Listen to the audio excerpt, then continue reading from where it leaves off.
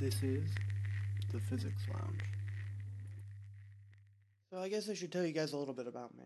Now I'm a PhD student at the George Washington University. I study physics there. I was doing quantum field theory work over the summer, well, lattice field theory, so it wasn't so much. No, it was technically quantum field theory, but the idea is you take the path integral and you turn it into a sum over a specific set of points in a space that you define. We call this a lattice, hence lattice field theory.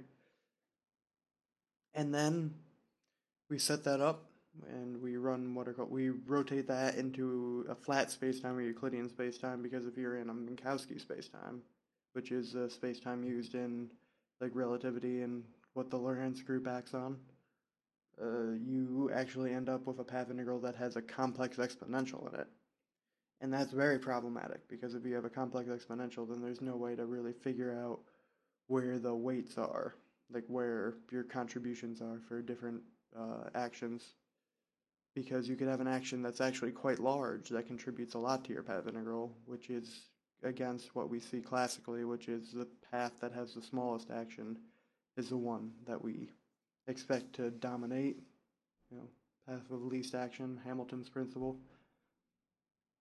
I'm sure some of you have heard of this if you've taken any mechanics, and even if you haven't, you've probably heard that term before.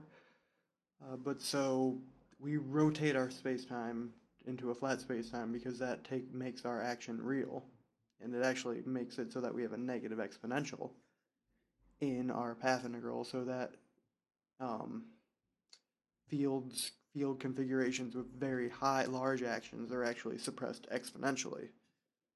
And so this makes it very nice for us to do Monte Carlo simulations on these path integrals, because we have this suppressing exponential, so we could literally just sample on something that looks like the Boltzmann distribution, e to the minus x, which is, if you have like a free particle, your action is proportional to phi squared, which you can check out, think about, because it's the kinetic energy term will be 1/2 mv squared. So it actually looks like a Gaussian, and we can solve it that way if we have a free field. But in general, we don't have just nice quadratic terms in our action, so we have to do the Monte Carlo to see what different observables look like. The one that I looked at was called the correlator, or the two-point function, where you look at it's effectively the probability is if your particle starts out at some point, what's the probability of it moving to another point at some later time t? And then so on and so forth, and you could use that to extract the rest mass and the particle momenta. And so that if you can resolve the spectra of an operator, or in this case of spectra of the particle from these path integrals, and that's pretty useful in things like lattice or in quantum chromodynamics and other fields. It's tricky because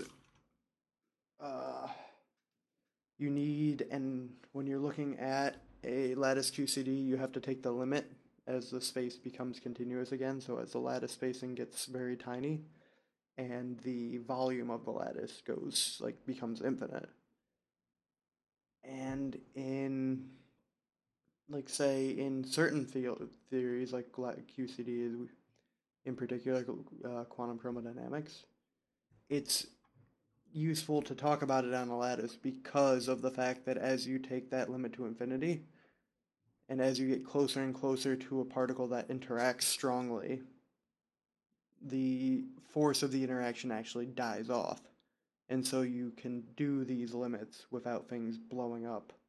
But if you're in like quantum electrodynamics, QED, as you get closer and closer to, say, an electron or a proton, you end up with what are called ultraviolet, or you end up with what are called divergences, or ultraviolet divergences to be specific, which is this idea that if you were to do the path integral, like look at the path integral and actually calculate it, or if you were to try and solve it perturbatively, it actually becomes infinite. So you have infinite mass or infinite charge, things like that, which doesn't make much sense when you really think about it. But so in order to work with quantum electrodynamics, at least perturbatively, they go through a process of what is called renormalization. And so you have to introduce counter terms in your Lagrangian or in your action to balance out and kind of absorb those divergent terms, so that way you just get the the non-divergent terms, and it tends to work. If you are a mathematician or you ever showed this to a mathematician, there'd probably be an immense amount of pain from looking at this, but it works. It's not pretty, but it works. Um, I'm trying to think. What was I talking about again? I'm battling, and I can't even remember. How old am I? Not old enough for that. Uh, hmm.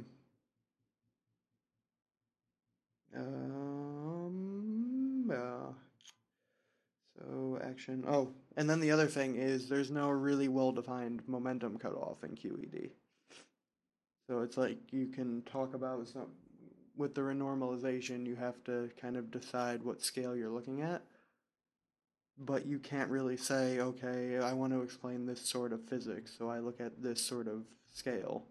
But with the lattice, it's much harder to do that. And so it's hard to say because the lattice is non-perturbative versus the perturbative. And so it's hard to define the physics or break it up the way we do in QCD because of the fact that you have confinement phases and deconfinement phases and baryonic matter and mesonic matter and gluonic matter or quark matter. Yeah, so it's much more complicated once you get outside of physics, or once you get outside of QCD, which is why you don't really hear of QED on the lattice, although it's known to happen, the Schwinger model. All right, I'm gonna cut this off here because I've been talking.